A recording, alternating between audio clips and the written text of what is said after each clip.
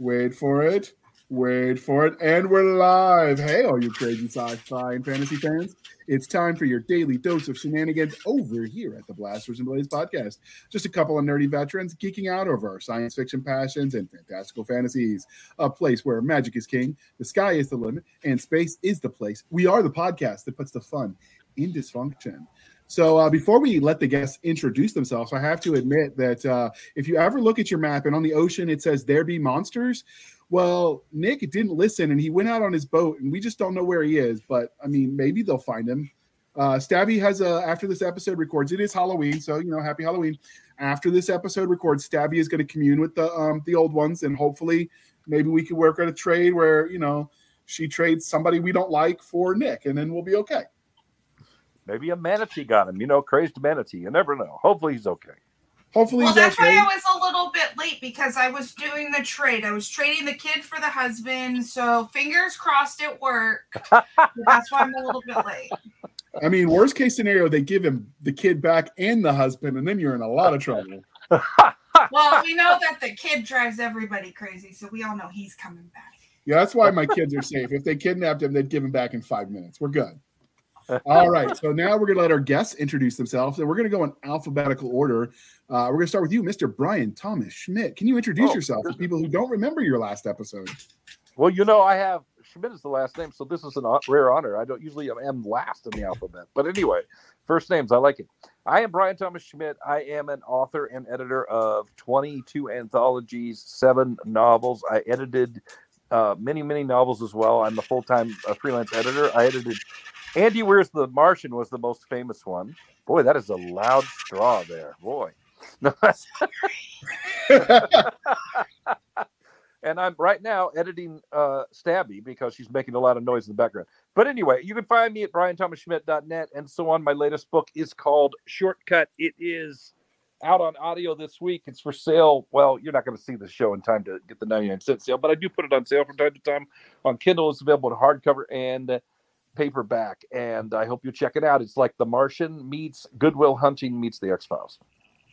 Outstanding. It sounded interesting enough that it has gone on my TBR list towards the top, and I'm going to probably do a review. I don't normally like hard sci-fi, but it intrigued me. And if you want to know more, listen to the episode. It is episode, I believe, 285, somewhere around It was episode 300. It was 300. You were 300. Wow. How did I forget that? Jeez. I need to get checked into an old folks home. Apparently my memory's going. Apparently. Yeah. The monsters took your memory. Absolutely. Next, we have the lovely Miss Erin Lewis. Can you introduce yourself? Because we're recording this before they've, or they're going to see this before the Hellbound interview. Well, I'm Erin Lewis, and I started writing actually nonfiction about my time as a adult entertainer or exotic dancer. Most recently, I've started writing crime thriller and horror. My let's see, I have 3 novels. One with Armand Rosanelia, and my latest one is called Colleen. It's about a bisexual succubus with an unfortunate habit of killing people on accident. So she swears it's an accident. Such a bad habit. That scene in Chicago where the lady was like, he fell onto the knife, and the cop was like 27 times. She's well-meaning and good-hearted. She really doesn't intend to. She can't figure out why. He's very clumsy, JR. That's why he's very clumsy. Clearly. So she's trying. She's making an effort. We'll have to get you back on with Armand, and we'll talk about your series with him more in a more dedicated fashion, because I'm interested in hearing more. All right, and with that being said, we got Mr. Isaac Kraft. Hi. I'm Isaac Kraft. I'm a baby author working on my first novel. I've tried several times to get something working, and this one seems to be working this time. I do speculative fiction. I've got less than, or more or less, a dozen flash fiction short stories published through the Corner Scribblers for Three Ravens Publishing. But I'm trying my hand at a novel this time. Good for you. And this is your second podcast interview, so I'm sure you're going to nail it out of the park. You got this. You're an old champ now. By the time you do your third, they're going to be giving you awards. It's just easy. You got this. All right. And with that being said, the next part of this introduction, dear listener, is how we first found them. So I found Isaac through Three Ravens. We found Miss Erin Lewis through her publisher on the Twitters, where Stabby stalks all the horror stuff. And we found Brian through, I don't remember. Craig Martell. Craig Martell. There we go. Craig Martell didn't recommend me directly. He was a guest on the show, and I approached you because I thought you might be a good show for me to go on. So here we are. Perfect. So he found us. Even cooler. We don't mind when that happens. So if you're an author listening, reach out. We like to find people no one's heard of before, or we haven't heard of at least. I'm sure other people have heard of Brian though, because he's like totally memorable. All right. So before we get started, in a good way. Everyone has been on the show, so obviously you've all answered the religion question. So instead, we're going to just do one religion question tonight. So what do you pair with your coffee, tea, or caffeine substitute? Is it pastries, donuts? I don't know, protein bar? Toast. How do you toast? I guess people Tonight, do toast. I'm drinking tea like Stabby, and because I like to be healthy, I'm eating licorice. So that's what I'm pairing with tonight. Are they red vines or Twizzlers? These are Twizzlers. I only want the best, although I occasionally eat red vines. But yes, it's also my tribute to Monster Mash, because this is like the Halloween thing. So I had to eat some candy. Absolutely. All right. What about you, Erin? How do you pair your caffeine? How do I pair my caffeine? Oh, your coffee. Well, that depends. Oh, my coffee. I was going to say, if it's energy drinks, it's usually booze. But coffee in the morning, that's actually probably my whole breakfast. I can't remember the last time I had anything with coffee, except maybe pancakes. Okay. After a night of energy drinks and booze. So. I like the infantry spirit inside of you. I'm digging it. All right. I've heard if you put Red Bull instead of water in your coffee, it'll give you wings, but I haven't tested it. Monster We'll give it a and shot tomorrow. vodka. It's Monster and vodka, not tea, because it's Monster Mash. So I had to have a Monster for Monster Mash. Fair enough. All right. What about you, Isaac? You can be the sane and non-degenerate one, or you could join us on the dark side. How about pizza? That works. I'll take it. That's the breakfast of champions right there. Cold leftover pizza from the night before. You can't beat that. That was my college experience in a nutshell. What's mine too, right? Yeah, I mean, you got to do what you got to do when you're poor, right? And they used to have the Domino's where they'd deliver. You could get like 2 pizzas for $5 each, and then you just have leftovers for days. It was perfect. Yeah, And exactly. if it didn't show up in 15 minutes, it was free. I remember those days before the Rex caused them to change the policy. All right. And I like to pair, lately I've been doing my morning coffee with chocolate-covered raisins because they're low calorie, but they hit the sweet tooth, so I don't go over on my diet. It's been working for me. They have a great sale on the Members Mark brand at Sam's Club if you're a member. They're not sponsoring us or anything. I'm just saying they're good, and you should check them out. All right. I'll be back. While Aaron's talking, I'm going to go to Sam's Club. I'll be back.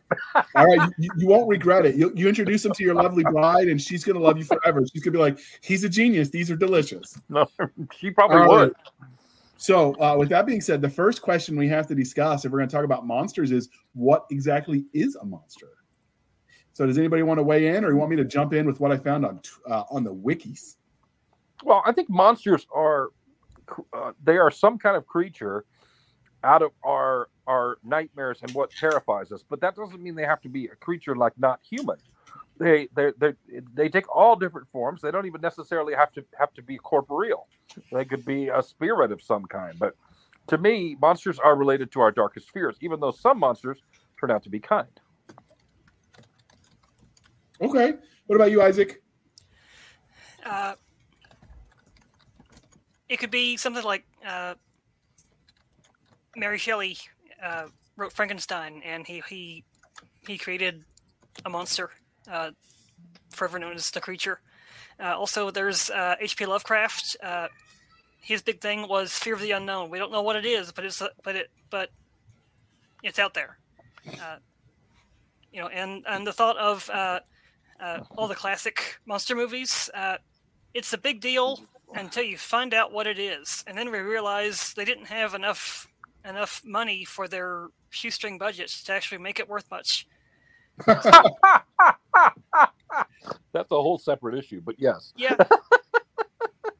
Okay, Aaron, do you want to weigh in? Got anything to add to that? Yeah, I gotta say because a lot of times I explore and I like to explore kind of like ethics and morality and sort of twisted ethics and morality. I tend to think of monsters like real life monsters. So I would think like actual serial killers, and or maybe ones that just happen to live maybe somewhere in this region, um, that manifest themselves. So I guess when I tend to think of monsters, like there's um, the vampires and the whatever, but yeah, I think there are real monsters among us. I think there can be monsters within. You can be your own monster sometimes. Oh, definitely. Been there, done that, probably. Yeah. I hear you. Well, I'm sorry to hear that, but yeah. Well, I mean, I was kidding. Sorry. Okay. All right. So, according to I've certainly been my own monster on occasion, not like a. I mean, come on, man. But yeah. Yeah. So, according to the wiki, and we'll link to their definition, so you can explore, and it's got a bunch of hyperlinks to other monsters. And I mean, Okay, cool. it's not scientific, but there's nothing scientific about monsters, so wiki's an acceptable source. But we have a monster is a fictional creature found in horror, fantasy, sci-fi, folklore, mythology, and religion. They're often depicted as dangerous and aggressive with a strange, grotesque appearance that causes terror and fear. Monsters usually resemble bizarre, deformed, otherworldly, and or mutated animals or entirely unique creatures of varying sizes. But they also take human forms such as mutants, ghosts, spirits, zombies, or cannibals. And cannibals look just like us, people, among other things. They may or may not have supernatural powers, but are usually capable of killing or causing some form of destruction, threatening the social and moral order of the human world in the process. And so that's really, in a nutshell, is what it comes down to, is they're a threat to the social order. Monsters are others. They are not us. Even when they look like us, they are not. And that's what makes them scary for societal cohesion. Dr. Henry Wu from Jurassic Park said it the best. To a canary, the cat is the monster. We're just used to being the cat. There you go. That's a great monster is quote. Relative. Fair. And there was, I can't remember the movie. There was a vampire movie where the guy was a vampire hunter and the vampires kept taking over until he was the last one because he was killing the monsters. And then to the vampires that ruled when they captured him, he was the monster because he was the one that would kill them while they slept. I'm trying to blank. Everybody's the hero of their own story. That's classic. Yeah. Yeah. Absolutely. And if you remember what that movie or book that it was based on was, you let me know because I want to check it out again with the family. Because there's nothing bonding like watching horror flicks with your kids. Shared trauma, right? Trauma bonding, isn't that what they call it? Trauma bonding. There you go. All right. So now that we've established monsters, what is it about monster stories that make them so universal that they transcend, culture, region, religion? There's a universality to them. Why do you think that is?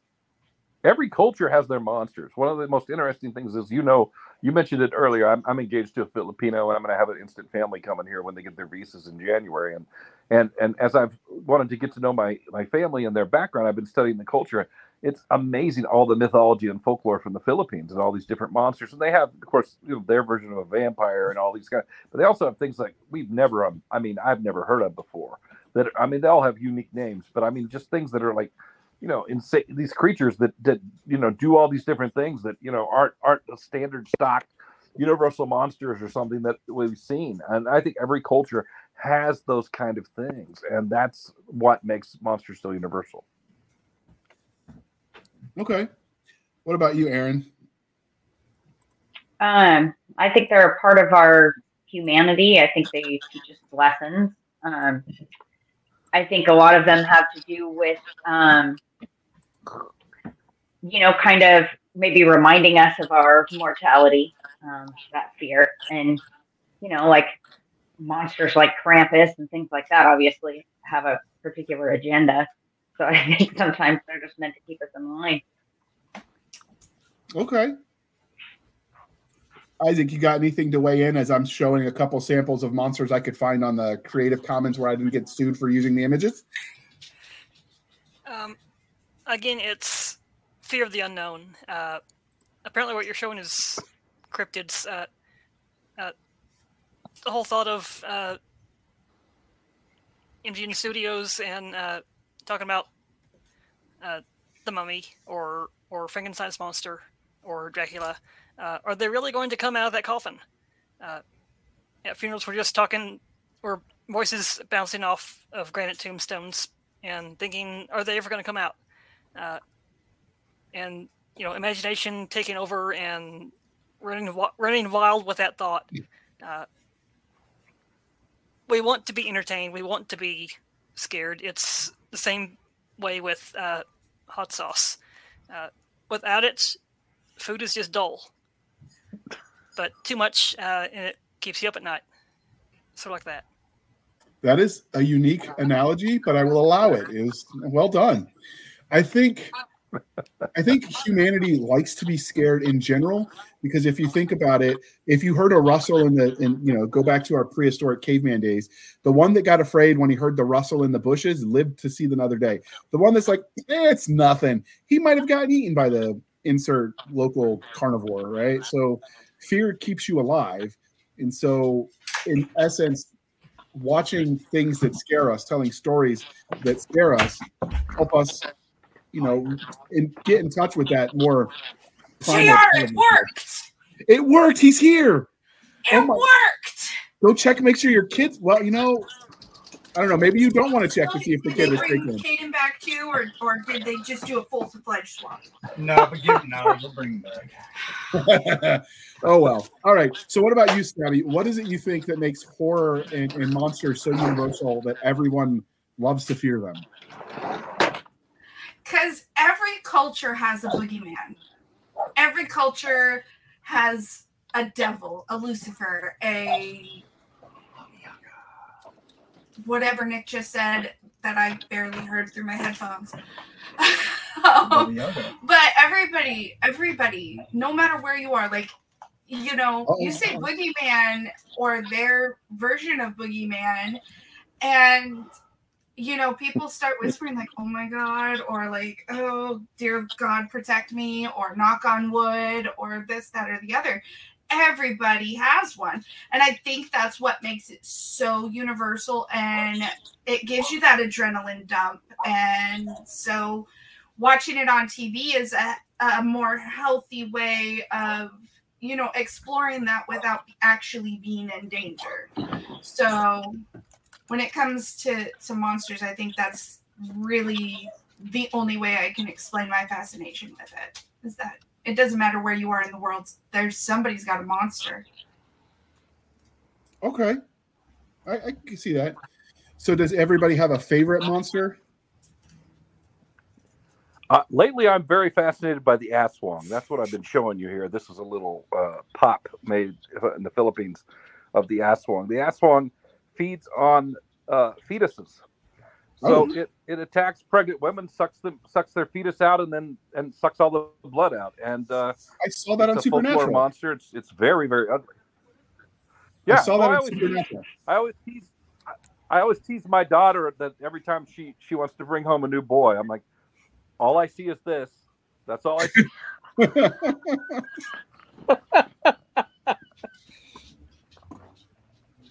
Okay. All right. So what about you, Aaron? Do you have a favorite? I would have to say, because I had to do some research to learn more about succubus and incubus, they kind of became my favorite. They're kind of like, they don't technically actually have to kill people, so they can just be like really cool, like sex demons. So that's awesome. And then the killing thing can just, be inconvenient or convenient. So I actually kind of, I kind of fell in love with my own sex demon. I was learning about it. But when I was a kid, my favorite type of monster stuff was always probably zombies, if those count. Yeah, zombies are definitely monsters. Definitely. Yeah. I know that guy. Okay. Yeah, you might know that guy. What about you, Isaac? Do you have a favorite? Honestly, I like the ones that in general are sort of not. It's like they are, but they aren't. Monsters that hunt other monsters. Okay, go on. Godzilla and Blade and vampire hunters that are not fully human but not fully vampire, or not even vampire but something else. I like the ones that are not fully evil but not, they're not exactly, they have their own problems. Okay. I do a lot of research. I go through a lot of mythology and do a lot of studying. I don't really have a favorite per se, because they all kind of have their own problems and weaknesses. Okay. What about you? Well, Brian, you already answered. Aaron, Stabby, do you have a favorite? Beetlejuice. I love all the monsters in Beetlejuice. And it kind of like sums up what I was trying to say about monsters in the first place. This is my story. That's his story. That's their story. And they're all very personal. And it just kind of really, that movie just kind of summed it up for me. That, and like everybody was so scared of the sandworm, and he was just out in the sand doing his own thing. He's like, y'all just came into my house. So, I always loved Beetlejuice. It's got the perfect amount of funny and sweet and scary all wrapped up together that it was like the perfect movie. So yeah, it'll always be Beetlejuice. One interesting. Go ahead. I'm sorry, Stabby. Go ahead. I was just saying that little bit of adult humor in there too with the girls. Come on. Okay. You made me think about the Addams Family, because that's one of the interesting iterations of monsters. The Addams Family, they were started as a sitcom, and of course there's been movies more recently, but the Addams Family is about basically a group of monsters that are like a family almost. And for them, life is normal. There's nothing frightening about monsters. They enjoy the fear of other people. So it's kind of an interesting take on it, and that shows that perspective you were talking about, how they all have their own story and they've all kind of, they're the good guys kind of thing. Yeah. Okay. It's very personal. Nick, do you have a favorite monster? I've always liked werewolves. I thought they were really cool. It's like, oh man, you be this weak little kid, and then like you start. I think American Werewolf in London has kind of just sold me on that monster. That's a great, John Landis, Rick Baker, just amazing team. So, yeah, I'm a big fan of the werewolf. Okay, I like the werewolf too. My favorite version of it was, I can't remember the name of the show, but it was about a vampire, a ghost, and a werewolf that lived in a house together. Yeah, Almost Human. Almost Human. Yeah, that was the way they portrayed it, and like it showed him, when he was a werewolf, he was like out of control, but he hated not being in control, and it's kind of that hybrid of humanity and the monster side, I think. Yeah. And then they showed where the guy that turned him was an example of, if you let yourself become fully monster, like you kind of lose yourself. Yeah. And so it's that dichotomy of, yes, you're a monster, but you're trying to not be a monster. It really, really good show. They showed that in Beetlejuice too.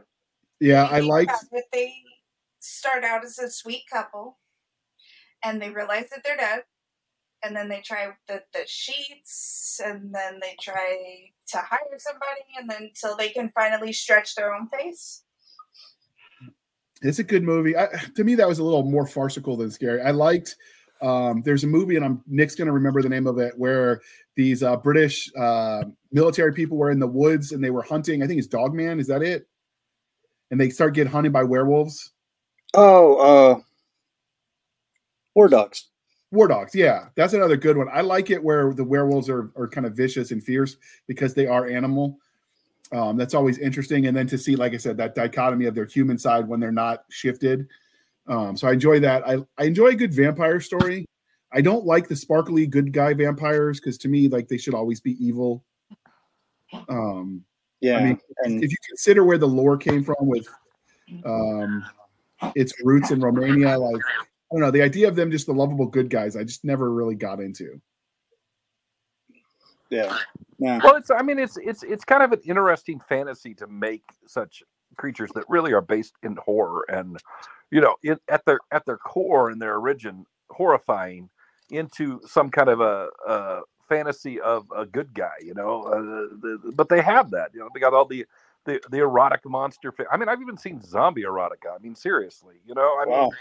who hey, who wants to be, making love and oops, I think I have your hand in my, I mean, it's crazy. Don't judge me, all right? I had to pay for my first editing job. Right.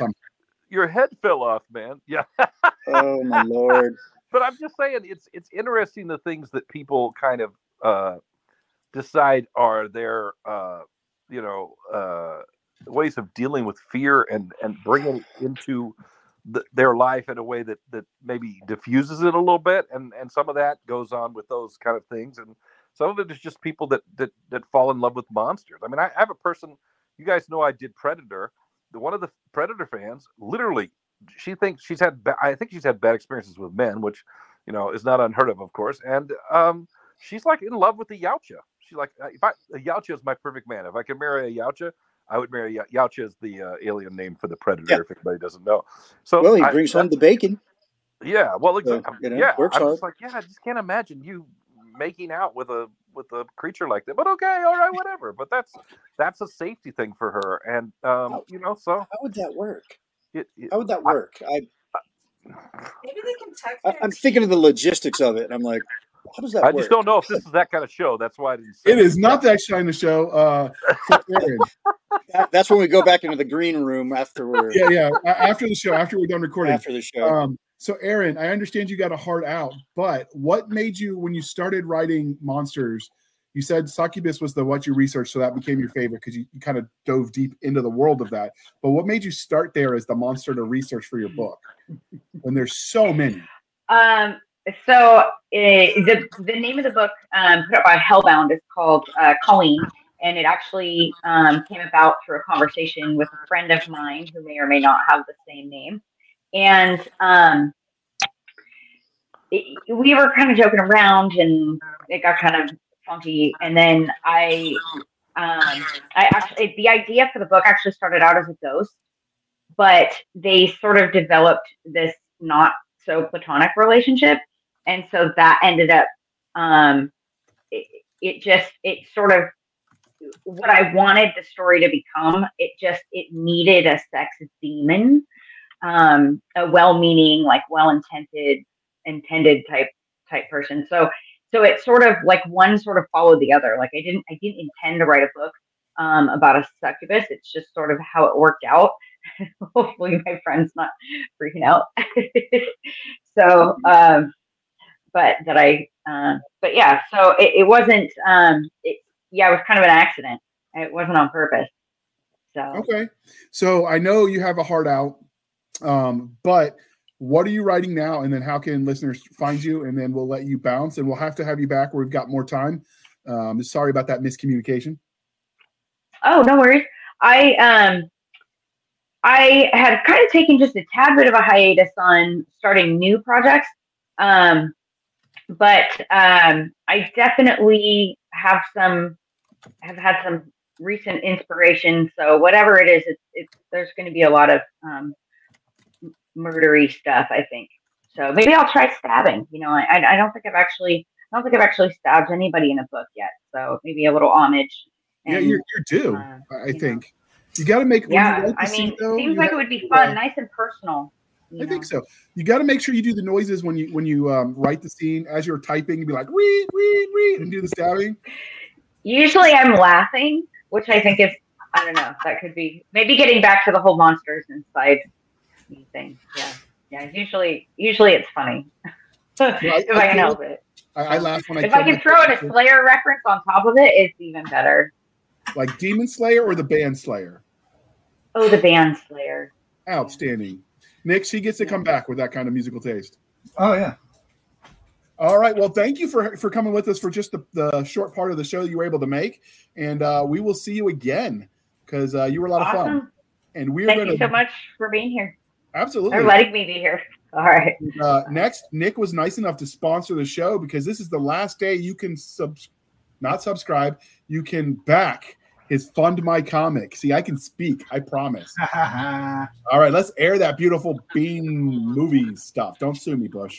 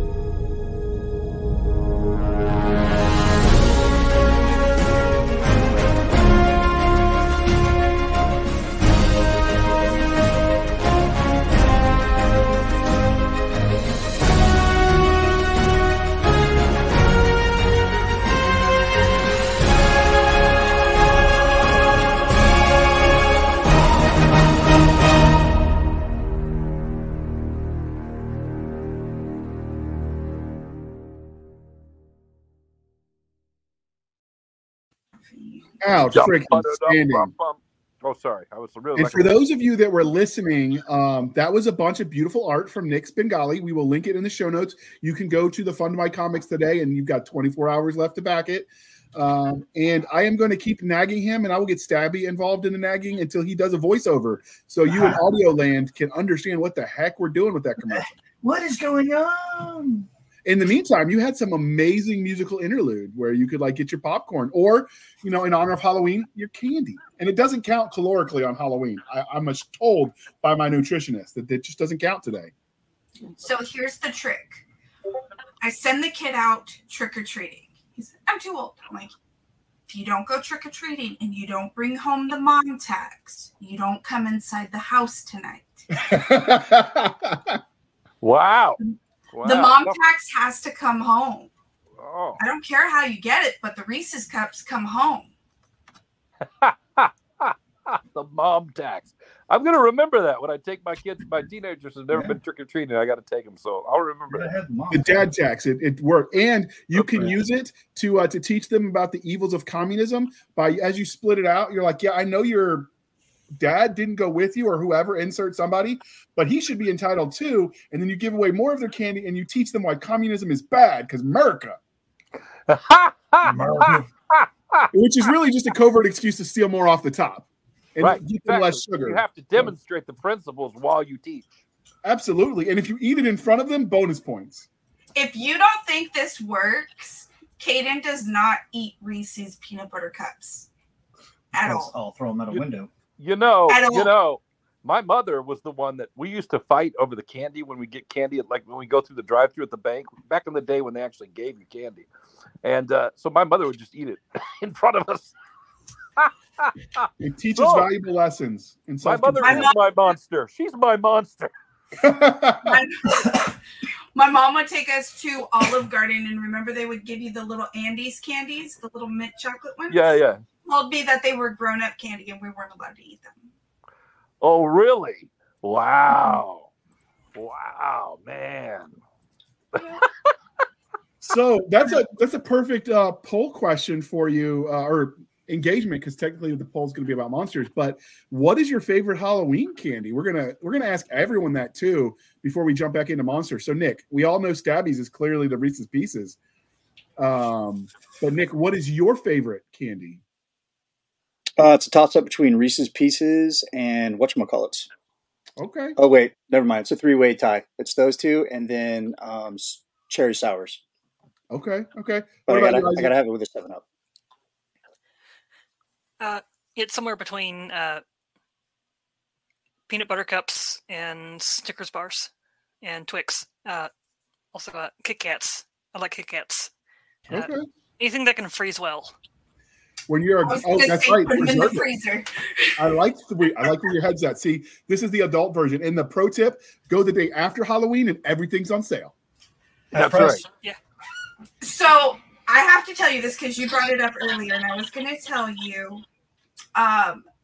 At Costco, I found this giant bag, and they look like Raisinets, but they're dark chocolate on the outside, and they are Girl Scout Thin Mint cookies on the inside.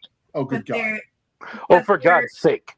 They're Raisinette size, so you can just like eat a handful of them. Oh my God! I didn't know Costco started selling crack.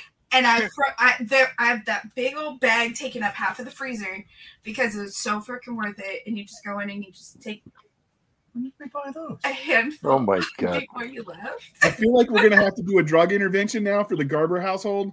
Madam Stabby just got them all hooked on crack. So, like, what is the methadone for that? Is it like Reese's Kit Kats or Twizzlers or something?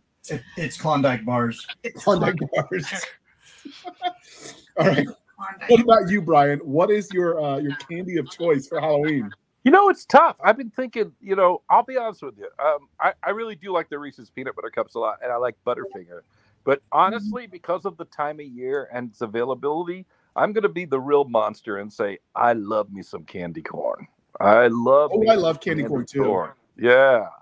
So You're when somebody brings up a blizzard? candy corn and says, yuck, I'm like, give me the damn candy corn. I will eat it. Go visit my TikTok. You'll see me properly use candy corn as I dump it into the garbage.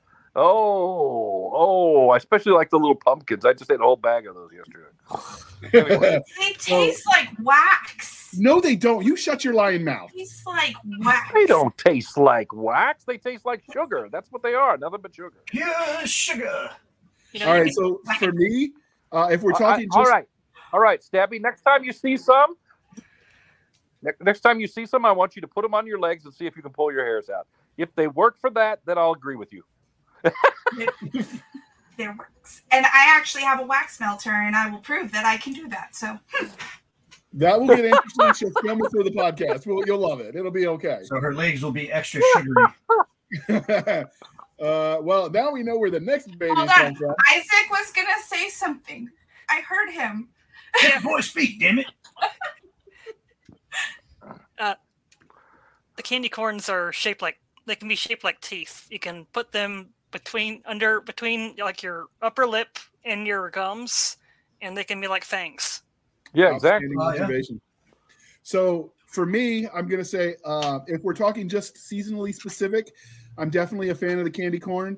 If you're asking me just on a regular basis, it's a tie between Twizzlers, Kit Kats, and Mike and Ike's. But the original, none of that newfangled weirdness. I will allow sour Mike and Ike's, but not like the tropical that tastes like, I don't know, garbage, pure garbage. Fight me. But the original Mike and Ike's, I could down boxes of those. You like black licorice, don't you? No, I do not. That is sinful. It's criminal. That is right there with pineapple on pizza in the form of heresy that I will not allow. The only people that will eat black licorice are obviously people who clearly are the undead. Clearly. Right. If you like Mike and Ike's, then you like Good and Plenty. And no, I don't like Good and Plenty. They taste different. Tastes. They're totally different. Yeah, one's fruity and one Totally makes you want to question your life choices. Yeah, I have to admit, I also have a thing for Skittles. Skittles are my little Skittles. I can eat so many. Ooh, and Reese's Pieces, Skittles and Reese's. See, this is why I'm a fat ass that's got to work in the recovery program to lose weight. So Nick actually found the most amazing candy, and it is a Reese's peanut butter cup with Reese's Pieces inside it. Oh my goodness! Shut up. Oh yes, I saw that. I gotta try that. Oh, it sounds so good. Amazing. Oh, so good. Oh. I lied to myself. I'm like, why is so there only one pack cup. here? I end up eating the whole pack. God, they just legalized crack. That's what they've done. They've legalized crack. That's what it is. We started questioning Reese's for a minute there because they were putting potato chips in them. They were putting pretzels, cereal. God, why would you put potato chips? I'll tell you what. You want to see a monster? You bring home some of my favorite candies and don't share them with me. You'll see a monster. That's all. So that's a good segue to get us back to monsters. We have covered the Halloween topic of candy. So now you can weigh in on the platforms where we share.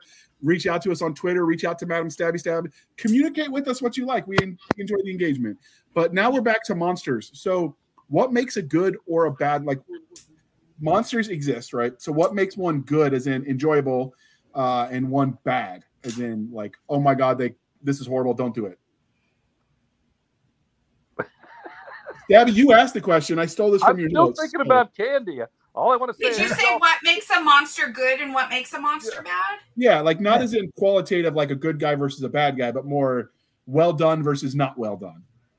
Okay, gotcha. I was Like going a to sweet say, monster versus a shit monster. They said Frankenstein was bad, but he played with the flowers with the little girl, and he didn't hurt the little girl. So, I mean, just because you're a bad guy doesn't mean you're a bad guy. But if we're talking, you know, a decently made monster versus a crap monster, that just gave me an idea. It's already a thing. It's called the Gogolith. Yeah, Gogolith in Dogma, the shit monster. He was awesome. It all depends on perspective, but I'll tell you this. I'll admit this, even though I've written stories and I work with Jonathan Mayberry, who writes a lot of them. Zombies are kind of, sometimes zombies are on my crap list. I think zombies can be really well done, and they can just be silly. And I love what things like Mayberry and them do with it, with the whole plague and things like that. But sometimes the zombies, for me, I just laugh them off and be like, yeah, that's never going to happen, right? So, I mean, I think for me, the thought that goes into it is what I'm saying is the answer to the question. If it's well conceived and it's not just some stereotype, and there's something fresh, something new going on there, that intrigues me. Monsters where I can see a new aspect regularly. That's really what keeps me hooked.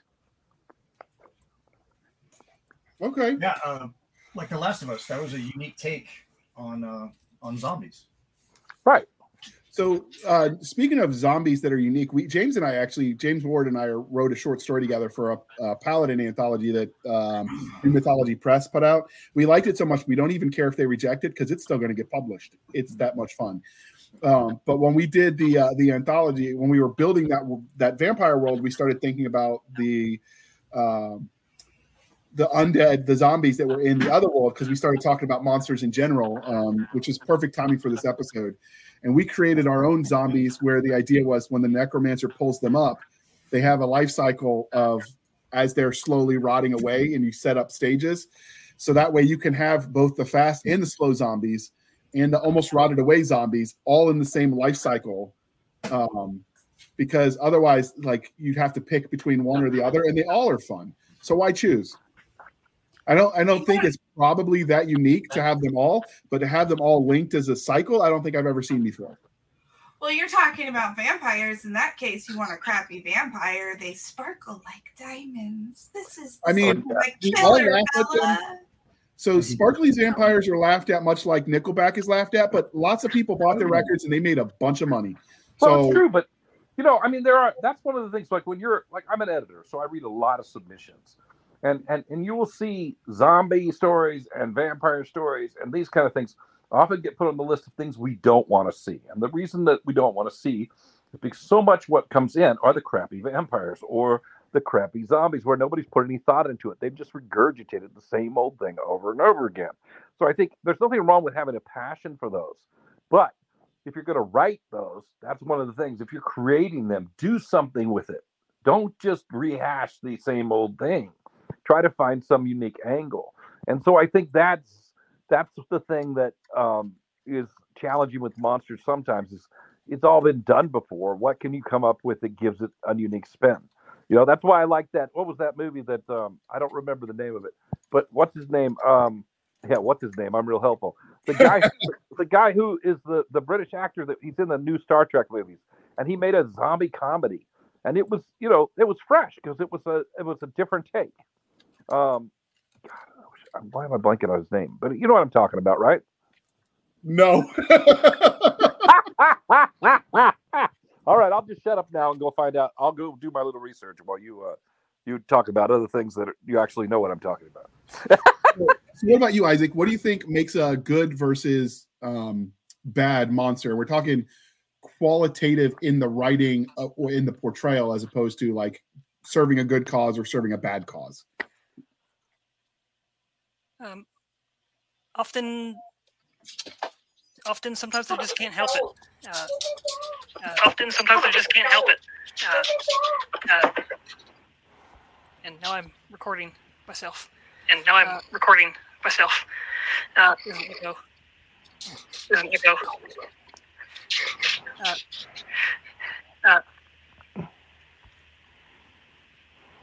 Can you hear us? Your headphone probably came unplugged. Your headphone probably came unplugged. No, my headphone's just fine.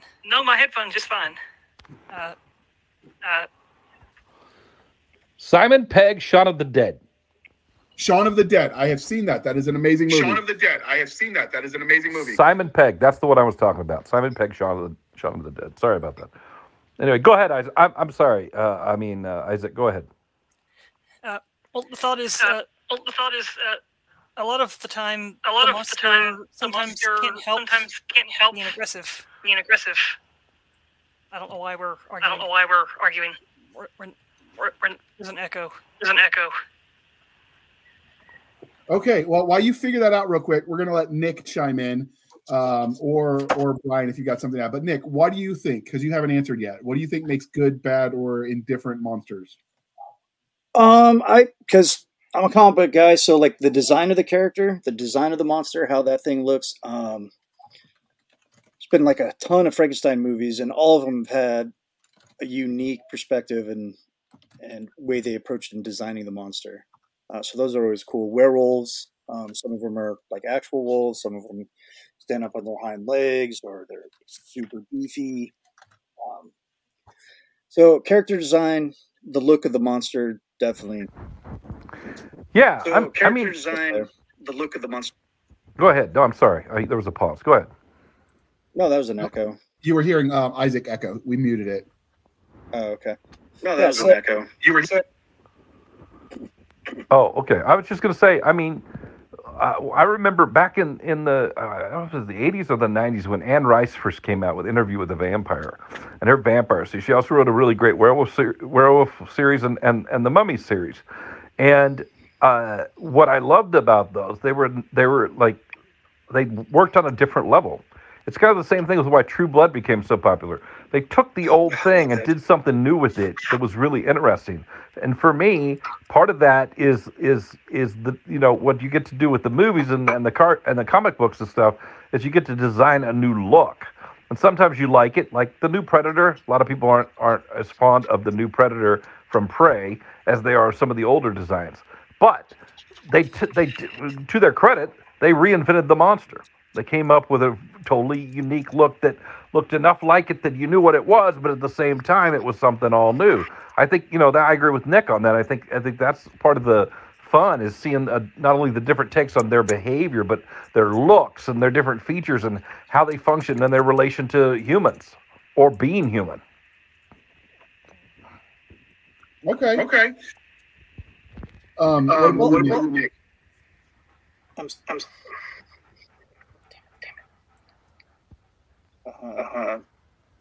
what the hell is this? This sounds crazy. Yeah, I like the Predator and Prey. I thought he was cool. I don't know what the nickname for that particular Predator was, but I just called him Savage Predator. But he was huge. He was menacing. He had the bone mask, which I thought was because I'd never seen that in a Predator movie or comic book. He just had, they have bones and skulls on him, but like his mask was looked like bone. And yeah, it was really cool. I love that design. It's probably one of my favorite Predator designs, outside of the original one. The Ancient. Okay. Well, I don't know. There's different names for it, but he's one of the Ancient. Yeah, the Ancient, because he was a predecessor to the what we call our more recent Predators, and he was kind of the prehistoric kind of predator in part. That's kind of what they call him. He's kind of the predecessor.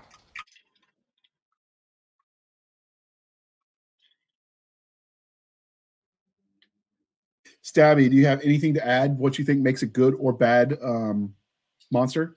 And I know Nick's gonna have to mute, so you can unmute. I think when it comes to good and bad monster, it really comes down to the writing. I think that's what it really comes down to, because you can have a great special effects team. You can have all of the budget for, makeup artists and SFX and everything like that. But if you have crappy writing and you have a zombie walking out going, ugh, no, then it's going to be shit. I want to be, if I'm watching a scary movie and I know it's supposed to be scary, I want it to be scary. If it's supposed to be a comedy, then I want to be able to laugh, but I don't want to laugh when it's supposed to be scary. You know what I mean? I don't know if that makes sense. That makes sense. All right. So speaking of scary, what do you think is the scariest monster? And we're going to let Isaac try, see if we got the settings fixed. Can you hear me now? I can hear you now. Okay, there's no echo. Okay. The scariest monster... For you, it's obviously subjective. For me, okay. I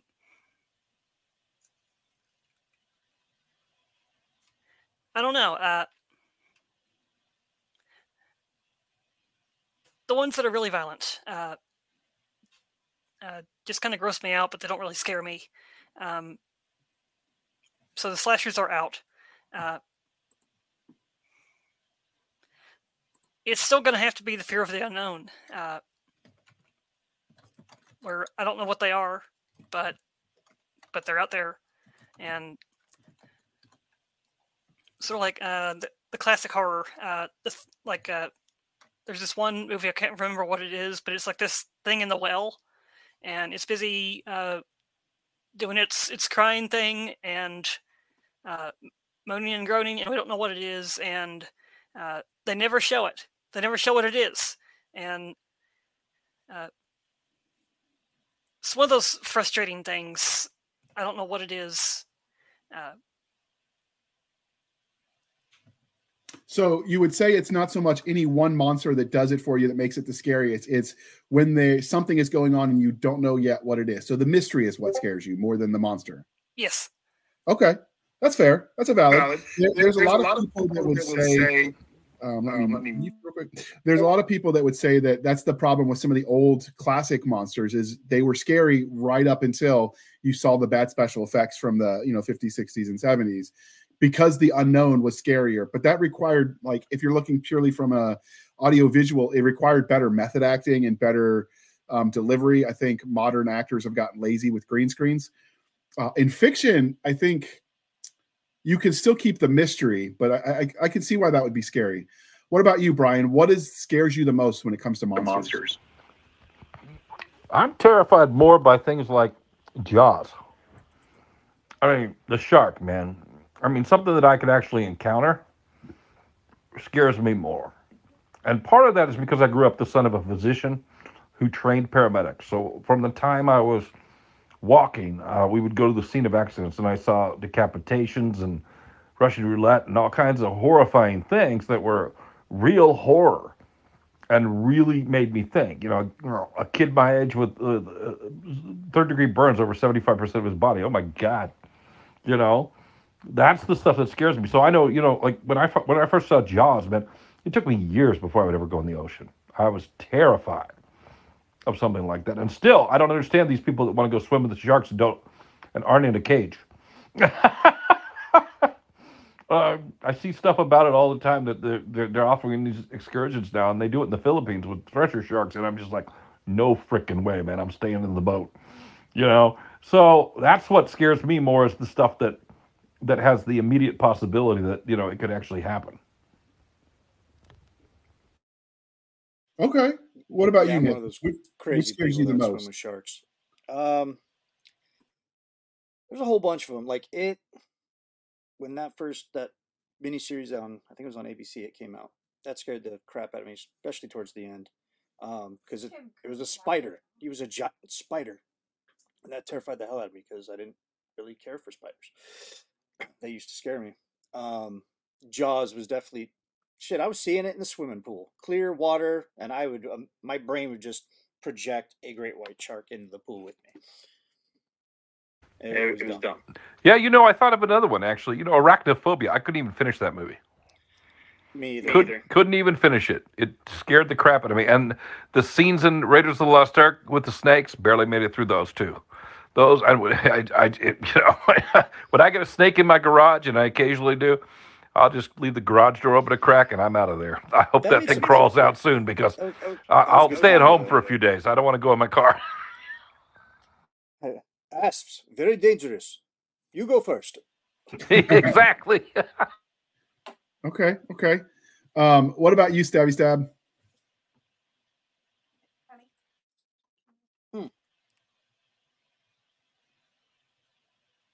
I think with me, so I can give you 3 examples, and there's reasoning behind them. So Jaws scared me because I actually I can never remember what it's called. It's a legit phobia, but I'm scared of not knowing what's under me. So I don't go too far out into the ocean because I'm scared of not knowing what's under me. I go chest deep, and that's as far as I go. Nick wants to go out and play in the freaking waves? Go, because I'm not going that far out. I've seen people get stung by stingrays, bitten by sharks, stung by jellyfish, and all that stuff freaks me out. So I don't go that far out. And so Jaws did freak me out. I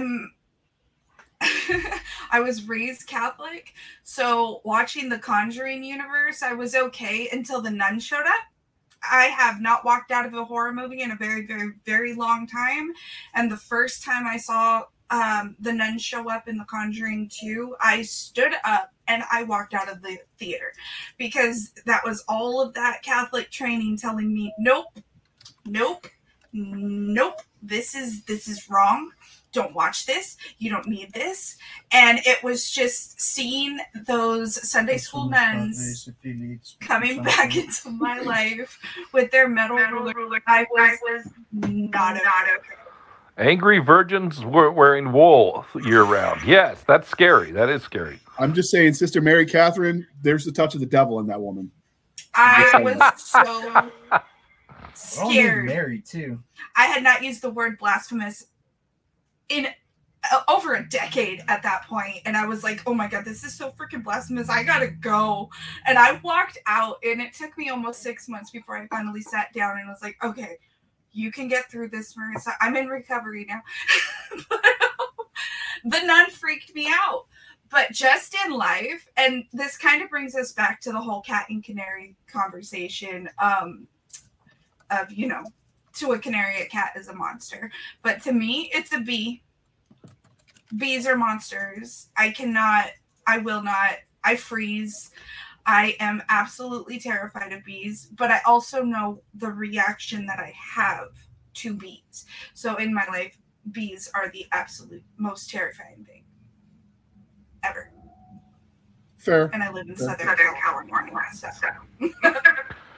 So you get the chance of the killer bees every once in a while. Huh? Lovely. And fiery. They're all killer bees to me. Right. But that's, I'm just saying, something worse, All right. So first off, we have to apologize for the technical glitches. We just got an email. It is not us. It is StreamYard's having some growing pains. They are the platform we used to record on. They are working on it. So we appreciate your patience through those technical glitches. And there's not a lot we can do about that, because I don't write code. I'm not a monkey trained to do those things. And Nick, what? You don't do that stuff? What is your purpose on the show, JR? No, I'm just kidding. All right. So I will say, for me, the scariest monsters, it's partly that touch of the unknown. It's the monsters that can blend in and look just like us until they don't. So, think like shifters, and I'm sure there are other, glamour type monsters that will look human. Like, that's what scares me the most. It's that uncanny valley, I think, that does it for me. It's the same reason some of the cloning stuff freaks people out, and some of the robotics freak you out. It's that uncanny valley where they're just not quite there. And Nick, skinwalkers. Yeah, you're right. Yeah. There's a lot. I was talking earlier about the Filipino monsters, and there's a lot of that in that folklore that a lot of the person next to you could be a monster at any time. They could just change form. That's a huge part of the folklore, and it is scary. By the way, if you haven't seen it on Netflix, guys, there's a show called Tracy. And Tracy is a show about monster hunters that live in the Philippines. It's written by a couple friends of mine, and there's a graphic novel series about it. And they're all facing all these different kind of monsters. It's kind of a anime show that they put on Netflix. It's pretty cool.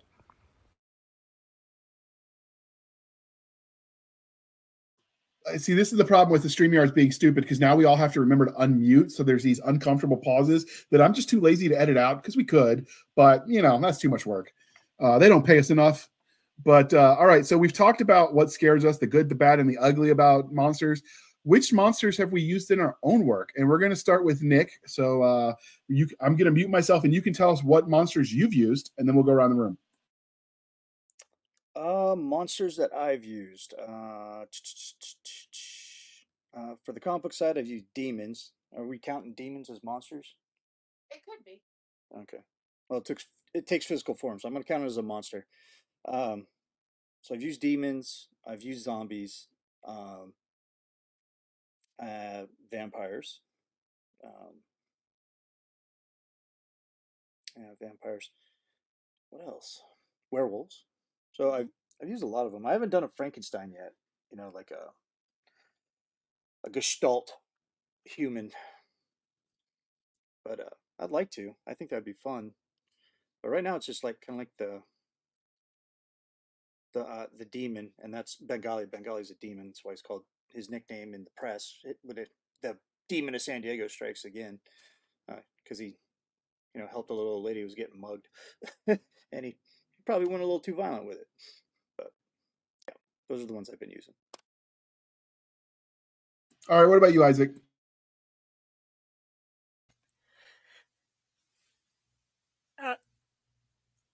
I tend to do a mashup of monsters in my writing.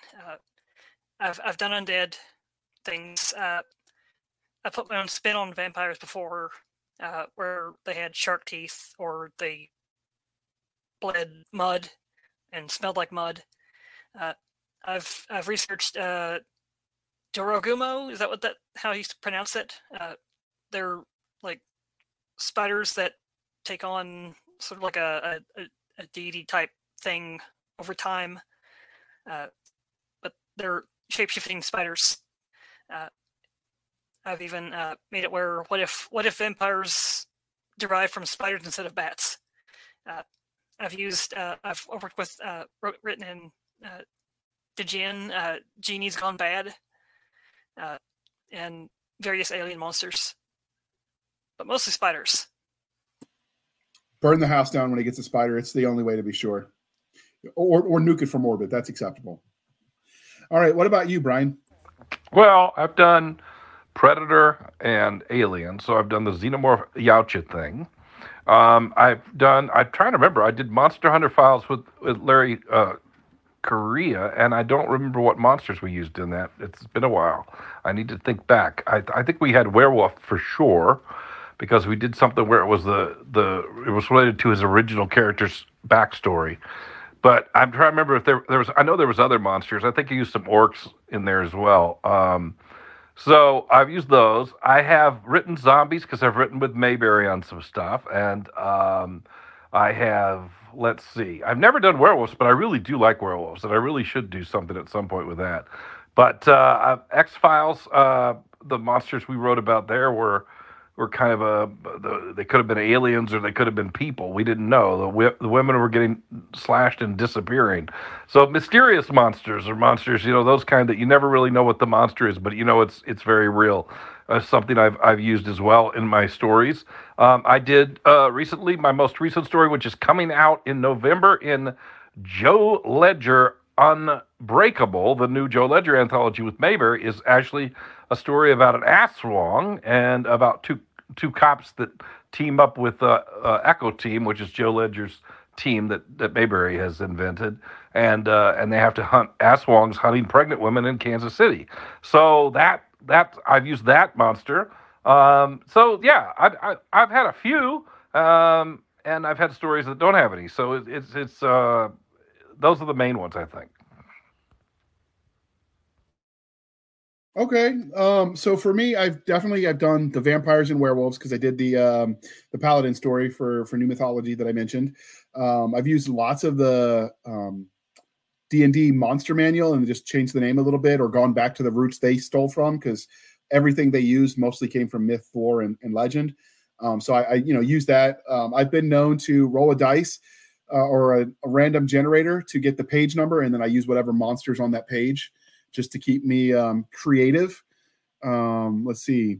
I am working on a series where someone gets sort of sucked into a D&D game that James played in his youth. So the main character is him, but not him, but cooler than him kind of thing. And so obviously all of the tropes, the gen and all of that from the D&D type RPG lore. And finally, I've used, I don't know if we count the ancient gods as monsters, because sometimes they were horrific. Well, you don't forget your Yeti erotica. Yeah, under a pen name, people. I'm just saying, Legion edited had to be paid for it. All right, and so because we're probably going to drive ourselves bonkers with this this editing audio fiasco we've got going on right now, we've hit the hour mark.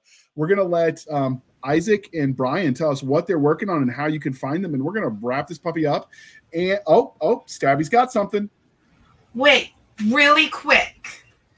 I was reading in the side thing that Isaac was talking about the Wendigo, and it reminded me, my stepdaughters had me watching Vampire Diaries and the originals and legacies, and it's all about hybrids and hybrids of vampires and werewolves and witches, and it's like starts in New Orleans and then starts spreading out across the world.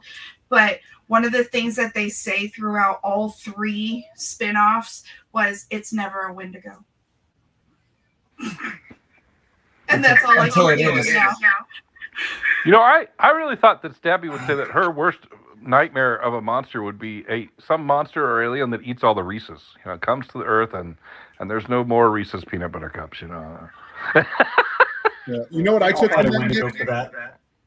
It's never the Spanish Inquisition. No one ever expects the Spanish Inquisition. Exactly. All right. I was born and raised in Las Vegas. Not much scares me and not much shocks me. Like, I'm so desensitized, it's not even funny. So, like, aliens, we have Area 51. Monsters, we have Skinwalkers. Like, it's Vegas. We're in the middle of a bowl in the middle of the desert. I'll be there in about 2 weeks. So yeah, I'm looking forward to that now. Mm-hmm. You have to leave the strip to see it. Okay. Fair. One of the books that I recommend, it's I found it through Raven's Discord, recommended it. It's called The Encyclopedia of Vampires, Werewolves, and Other Monsters by Rosemary Ellen Gilly. And she basically took all of the lore from across the globe, and she sort of made it into one complete manual that you can look at. So I am going to throw that up on the screen, the cover for that, and you can check it out. I'll link it in the show notes as well. Sorry for the Jonathan Mayberry is a monster expert. He actually wrote a book. It's been a while now since he wrote it, but he wrote a book about monsters that kind of gives the history of monsters. That's a really fascinating. If you ever get a chance to hear him do his monster talk, it's well worth it. But that's a book you could look. I don't know the name of it off the top of my head, but if you look for Jonathan Mayberry and monsters, you will find it. All right, I'll add that to the show notes as well. And I'll coordinate with you before we air this, so that way we can make sure it's the right book you're thinking of, The Joys of Pre-Recording. And I will link to the Encyclopedia of Vampires, Werewolves, and Other Monsters, because I found it pretty useful. And I used it starting to be the writing, and then I found it was just also neat. I just kept reading, even though I didn't need to. It was just fun. So why not? So I think you guys might like it. It's very expensive on the Amazons. So Google the name and find some secondhand copies that have been gently used. Save yourself about $50 because I wasn't paying Amazon $72 fee. Sorry, just wasn't doing it. Good Lord, 72, man. If they gave me Reese's pieces with it, I might do it. That's what we call a callback. All right, Isaac, while everyone else mutes, what are you working on now, and where can listeners find you? And as usual, it'll all be in the show notes. I'm currently working on a young adult novel. At least I'm working toward a novel. Currently, it's at 18,000 words. Working toward 50, hopefully. I can be found on Facebook. I'm on Instagram. I'm sometimes on Twitter. Okay, and all of those will be in the show notes. And what about you, Brian? What are you working on? Where can they find you? Well, I'm working on. I obviously the next release I just mentioned was Joe Ledger Unbreakable, which is really cool. We have the first fiction story by Wayne Brady, co-written with Maurice Broaddus as part of this as well, and some other really, really awesome people, Kevin Janders and so on. But the thing I'm actually writing right now is called Blood from the Well, and it is a straight PI noir novel set in the Philippines about a guy who was a missionary kid who fled there 19 years before when his father was murdered. They never found the body; they just found his hands. And now there's a whole new set of murders coming up that are the same MO. And the people in the village pay for him to come back and investigate.